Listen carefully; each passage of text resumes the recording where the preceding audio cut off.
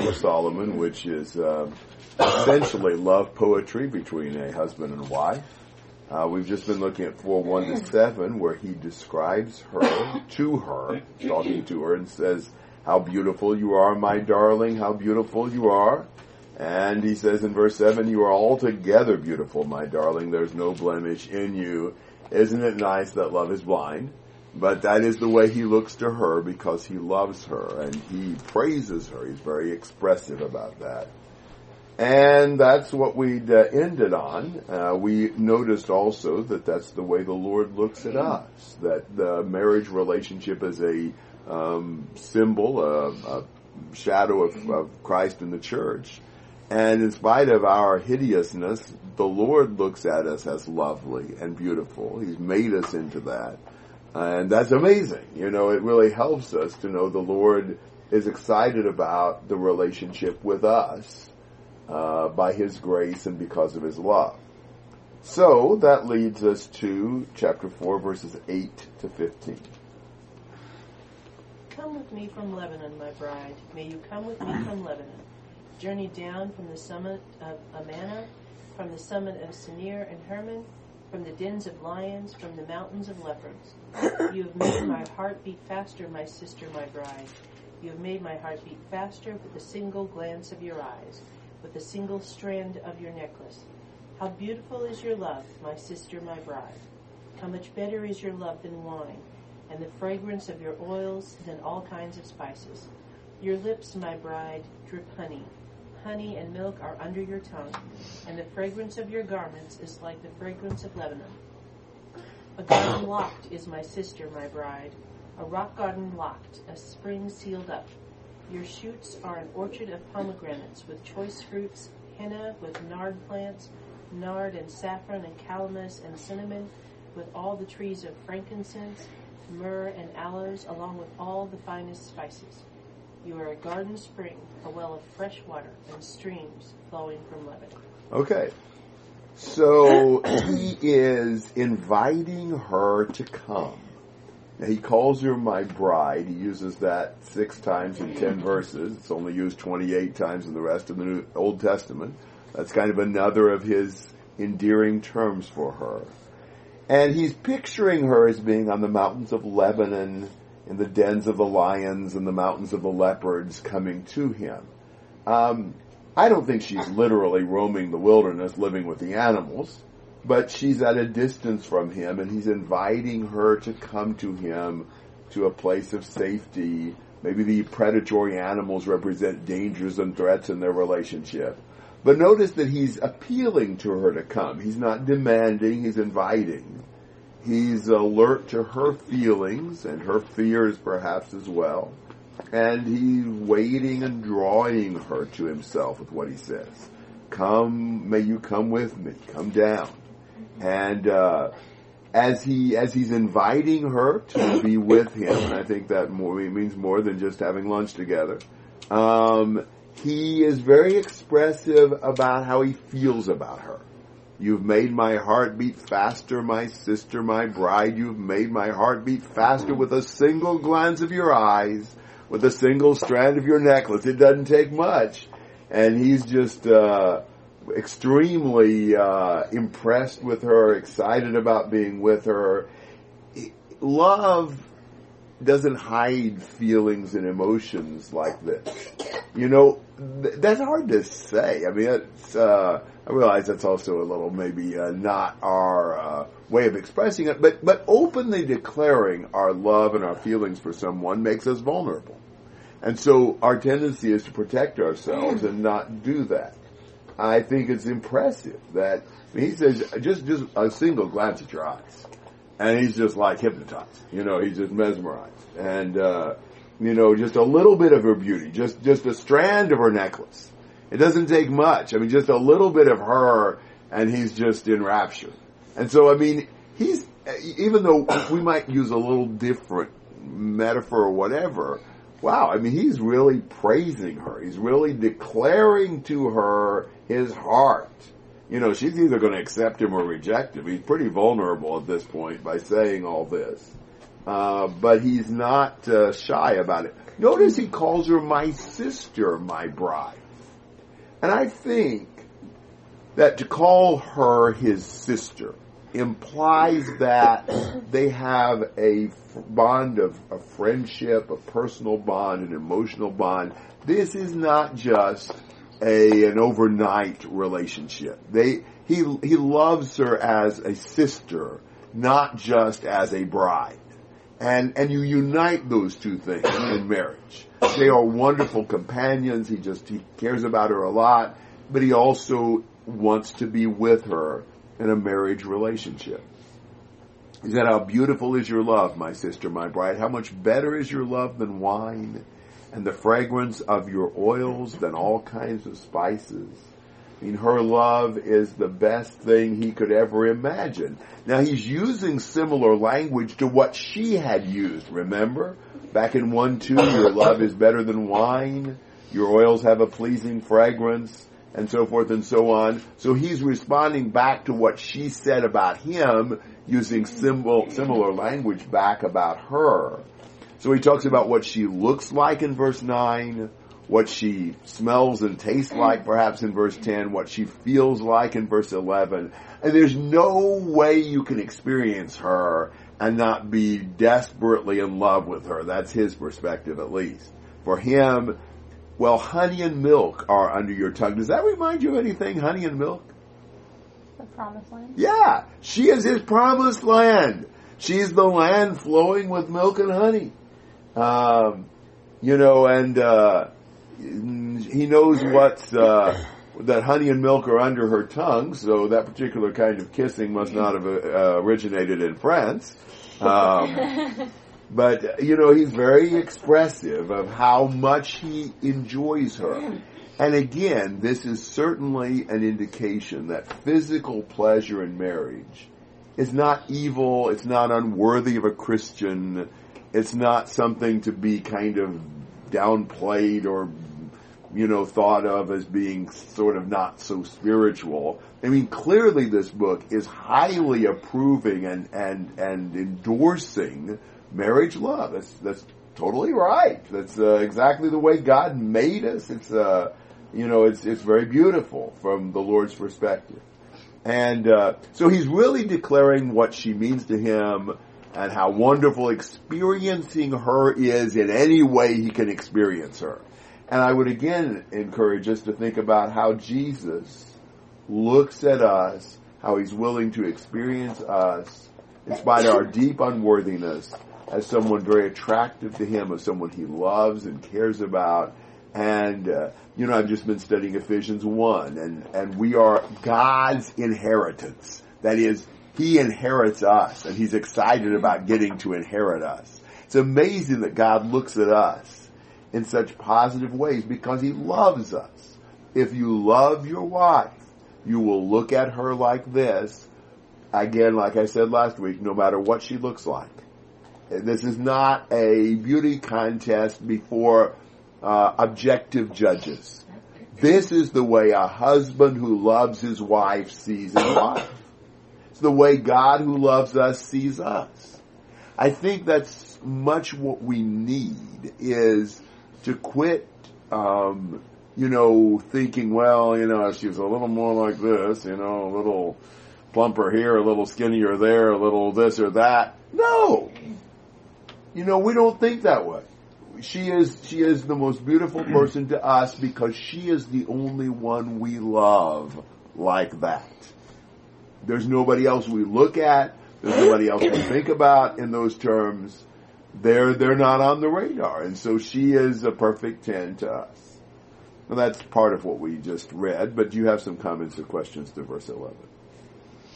How would you reconcile this with, things in the law? I think before they approached Mount Sinai and stuff, they weren't supposed to have gone near a woman, or even, the uncleanness laws, I believe after you had sex, the male was unclean or something, and it just gives it the connotation of being unholy. Okay, two things there. I mean, when you're talking about before they approached Mount Sinai, yeah, that was a special time where they were supposed to deprive themselves of lawful pleasures. That'd be kind of like fasting on the Day of Atonement. Okay. You know, it's not at all that eating's a bad thing. Right. You know, but that day is a day where you just focus on the Lord and not on enjoying other things. Now, the uncleanness is not, in many cases, has nothing to do with something sinful or that's tainted. Okay. You know, a woman's unclean during her monthly cycle. True. There's nothing sinful about that. God made us that way.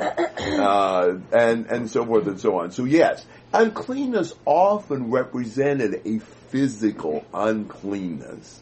Now clearly there's a lesson in that in terms of spiritual uncleanness. But it's not saying that physical uncleanness in the Old Testament was necessarily at all a spiritual issue. Sometimes it was, but many times it was not. Okay. Yeah.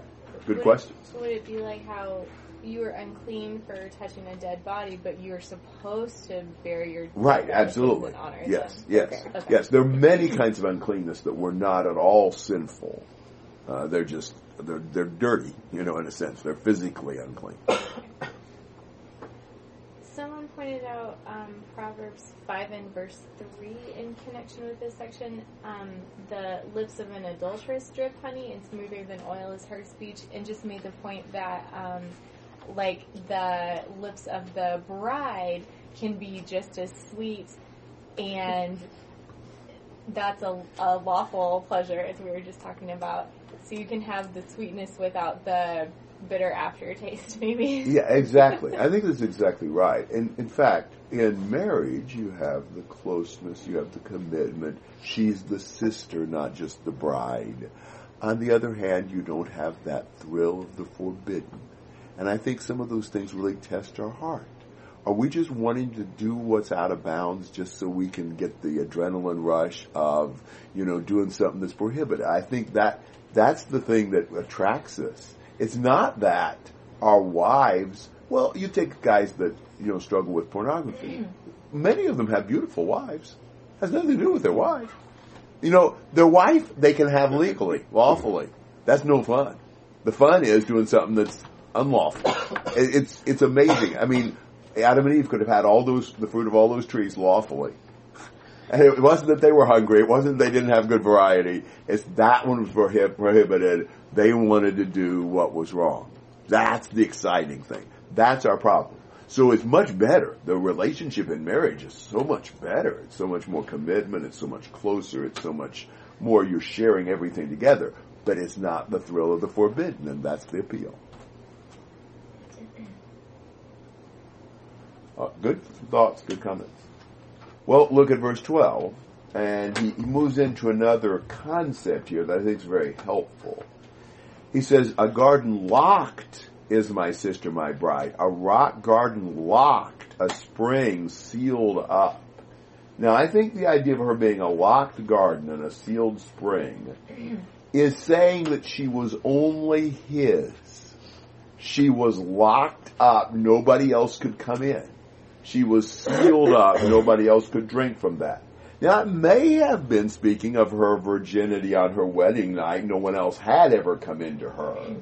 But certainly, at least, it speaks of her inaccessibility to anyone except him. You know, she's only available to him. That's such an essential factor in marriage. It's an exclusive thing. There's nobody else who has any right to your wife except you, and she has exclusive rights to your body. So nobody else could come trampling in and sample her fruit. And then he uses that garden imagery, and talks about she's just an orchard of pomegranates, choice fruits, henna, nard plants, saffron, calamus, cinnamon, all the trees of frankincense, myrrh, and aloes, and the finest spices. Wow. This is the Noah's Ark of the vegetable kingdom right here. You know, I don't think any herbalist would ever try to cultivate all those exotic plants in one garden, and she's got it all. She is every flower, every spice you could think of. Now, it's just, I think, very tasteful how the author deals with these things. He's able to communicate his message to mature audiences in a clear way without straying into explicit descriptions that would be inappropriate. This is a very tasteful way of dealing with very private things. Use the metaphor of the garden. They've been using that all the way through here. And so she's a garden with just all the fruits you could have. And, this is clear for mature readers, but 8-year-old could read this. They wouldn't have a clue what he's talking about. So it's neat the way he's able to do that. And there's a sense in which veiling these things preserves the specialness and the mystery.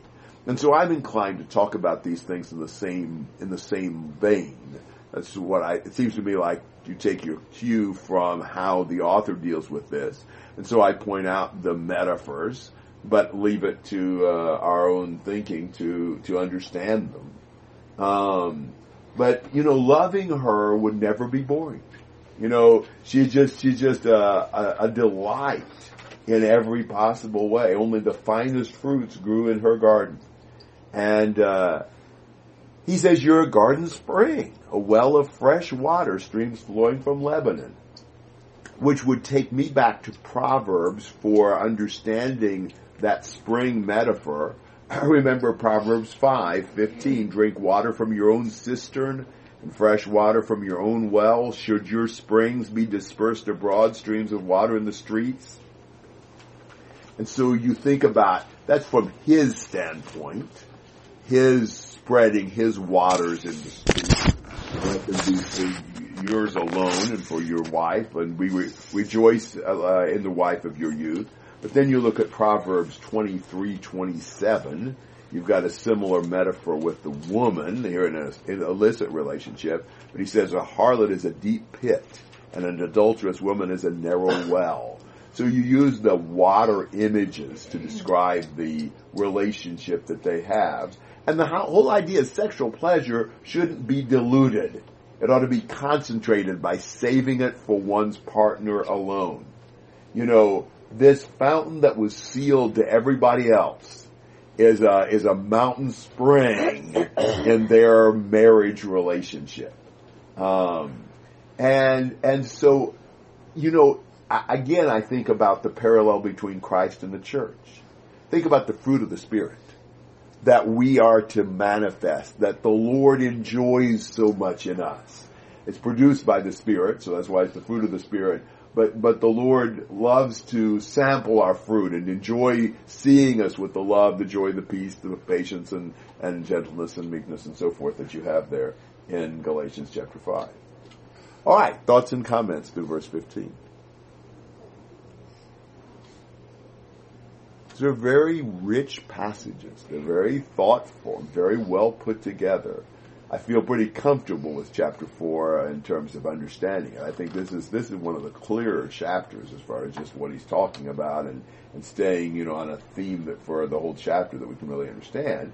And these next two verses are quite remarkable verses. Again, I think clear in the context, but very veiled. So 4:16 and 5:1. Awake, O north wind, and come, wind of the south. Make my garden breathe out fragrance. Let its spices be wafted abroad. May my beloved come to his garden and eat his choice fruits. I have come into my garden, my sister, my bride. I have gathered my myrrh along with my balsam. I have eaten my honeycomb and my honey. I have drunk my wine and my milk. Eat, friends, drink, and imbibe deeply, O lovers. Okay, so she calls to the north wind and to the south wind to arise and blow the fragrances of her garden to her husband. And she's then inviting him to come into her as his garden and eat the fruit that now is his. She belongs to him. Now, there's about every other word in this has a secondary meaning. I believe that the word awake is used in an intimate sense in this book. Come is, eating is, the garden is. You start looking at some of the other passages in the book that use some of those figures, you start realizing, okay, This is you kind of concentrating some of those terms in this. But so she's wanting the beloved to come and enjoy the garden. So the idea is she belongs to him. This is 1 Corinthians 7, verses 3 and 4. Our body's not ours; it belongs to our mate. He can pick any fruit he wants. She's inviting him to make her garden his own garden. She wants him to enjoy the fruit that God has blessed her with in her garden. And so then, he says, I have come into my garden, my sister, my bride. I have gathered my myrrh along with my balsam. I've eaten my honeycomb and my honey. I've drunk my wine and my milk. So he says, I have. There's 9 I's and my's in that verse alone. That's the highest concentration in the Old Testament. But he is accepting her garden as his. He treats her as belonging to him. Her body is the promised land. She's a land flowing with milk and honey again. So that's the way he sees her, and it's the blessing that she's opened the door for her to come into his promised land. And of course, this is giving the Lord's recommendation to this relationship. In the end of this, eat, friends, drink and imbibe deeply, O lovers. I'm not sure if that was spoken by the chorus, maybe the Daughters of Jerusalem, or maybe by the Lord himself. But it's certainly putting a stamp of approval on this relationship. It's against the idea that we ought to suppress physical pleasure as unworthy of God. The world itself was created as something to be enjoyed, something good. So we don't recoil in disgust. It's not a proper dichotomy to say, would it be better to pray or to be together with our mate?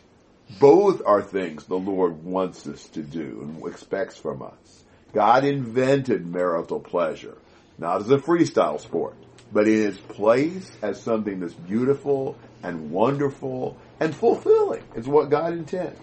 And between married people, there's not to be reserve or restraint. They're to enjoy one another in mutual love. There's so much mutuality in this book. He's mine and I'm hers.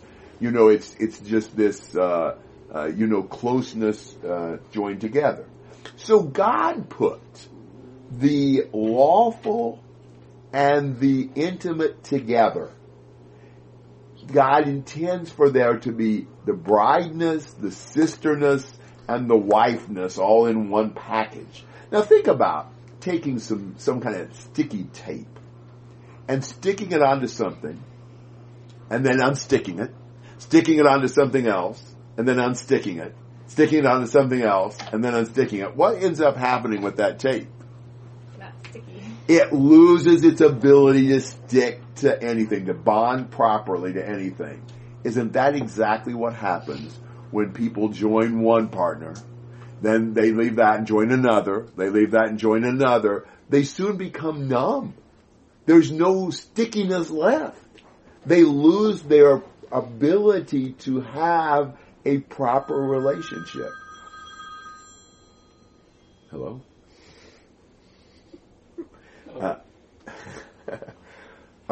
So, we don't want this garden trampled flat till it becomes as hard and cold as the parking lot. The garden remains alive when it's treated properly. But you do this sticking and unsticking business, and it's not a good thing.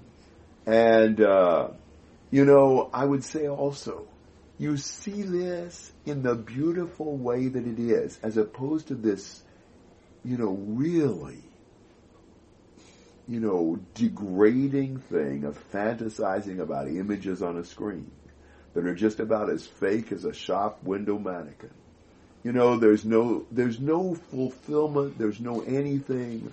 We're in this, mindset of just almost, experiencing a pleasure designed for my mate in just a selfish, self-centered way just for the excitement of the high or to try to fill a void in our life or whatever. It's not the same thing. It's not the way God planned that.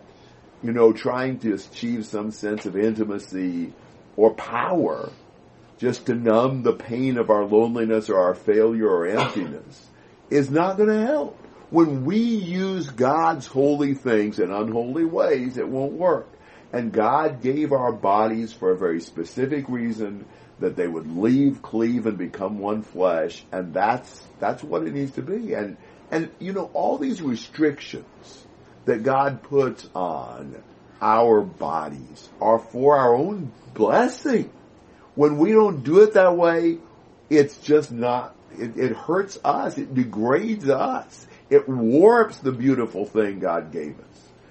Now again, I think we can think about a spiritual application. Think about the song, I am thine, O Lord, I've heard thy voice, and I want to be closer drawn to you.